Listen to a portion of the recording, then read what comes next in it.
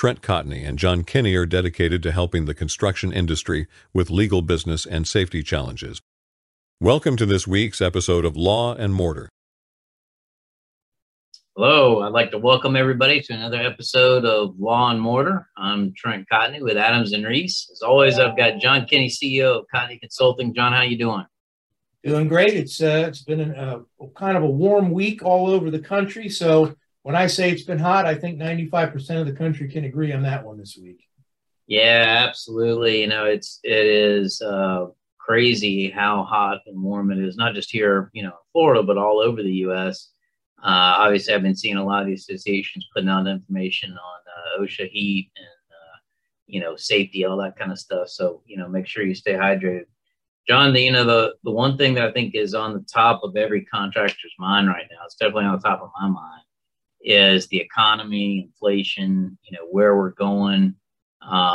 Definitely of concern. I mean, we've always, prided ourselves on being able to adapt and overcome. But, what are you hearing out there and what should contractors be concerned about?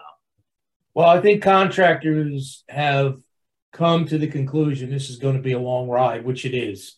Every data point that's being released, you can actually figure that being behind by at least 60 days from where we truly are heading. It just takes time for them to catch up.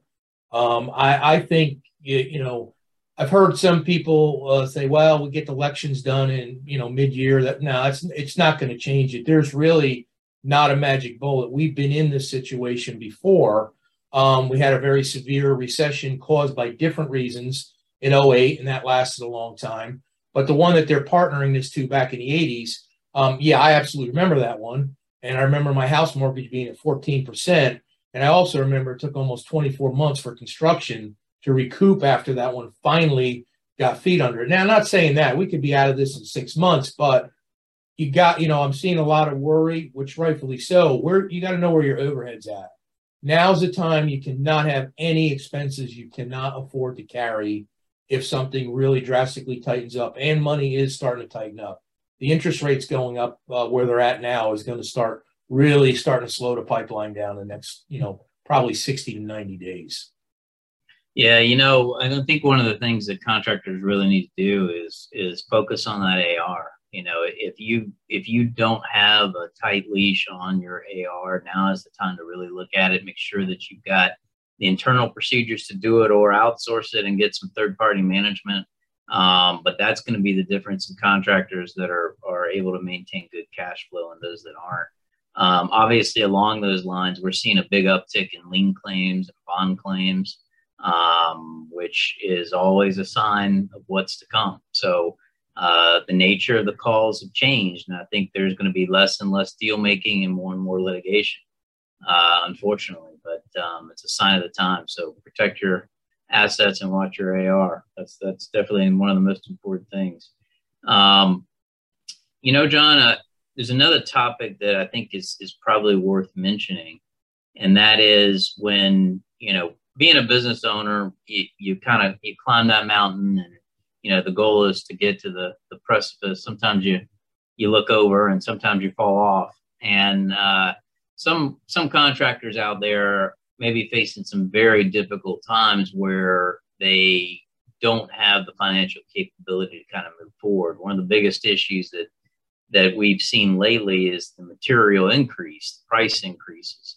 And if you're doing new construction or if you're doing other projects where you're locked in and you decide to back out of some of that stuff, I've seen some real problems that contractors have had. We've had some contractors here recently that have faced all kinds of issues, everything from attorney general complaints to involuntary petitions in Chapter 7 bankruptcy, where you're kind of forced to go to bankruptcy and the trustee looks at all your books. A lot of things that you need to watch out for there. Are you hearing anything along those lines with the customers you talk to? Yeah, it's interesting about forcing someone into bankruptcy. I don't believe a lot of people out there even realize that's possible. That was a great one to bring up. But yeah, I mean, I think people lose sight on the fact this goes back to what we've had many conversations on this, and even on this program. you're signing these contracts, you're contractually bound. So even though it's not fair, if you've signed terms that are not, of a benefit to you, you're going to eat them at this point. And unfortunately, we're at that point now. Everyone is going to start clawing hard for everything they can get to protect themselves. I think it's going to be a tough ride. It's going to be even worse, as you were saying, with being forced into different things. You really got to take a step in the mirror and really be honest where you're at financially. And, maybe it's time to not worry so much about getting work in the door as it is getting your business adjusted for the storm that's coming. So, I know you always have to have work. Don't get me wrong. I've been in this a long time, but you got to look at everything. Work alone will not get you out of this. You just can't buy your way out with the next job.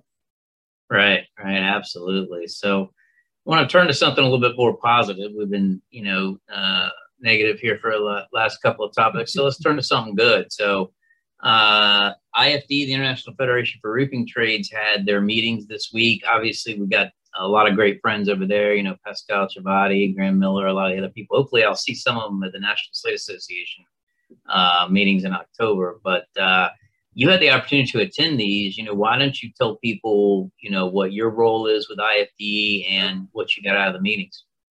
Yeah, so they're a great organization. I enjoy work with them. I'm, we're members, and of course, I was fortunate enough to apply to get on a couple of the committees. I got accepted on committees.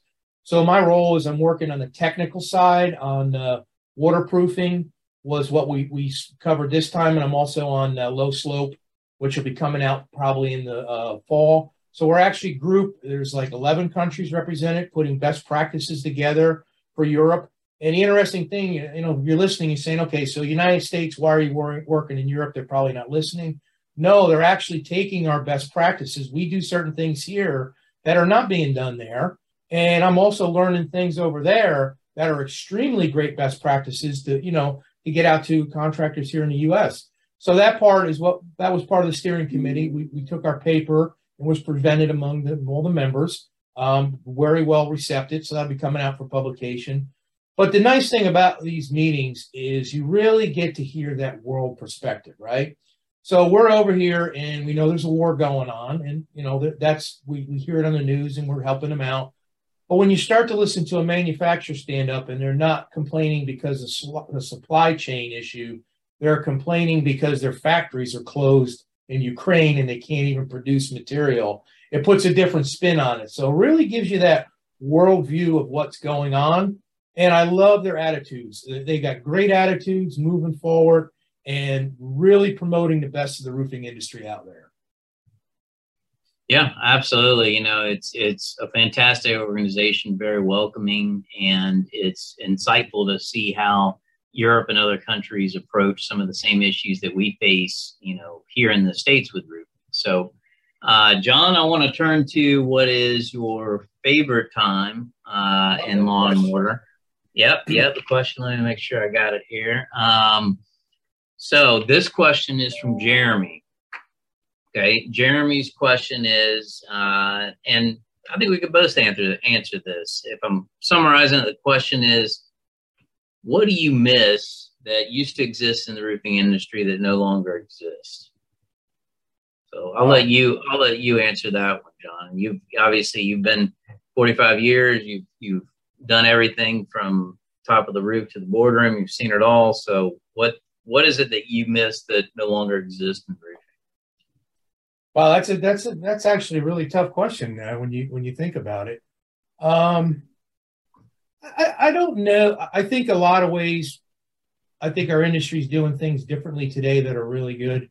But I'd say what I probably missed the most, and there's some of it out there, but not quite what it was. I think you found a lot more partnerships and friendships in the industry. There still are, so I don't want anybody taking the wrong way.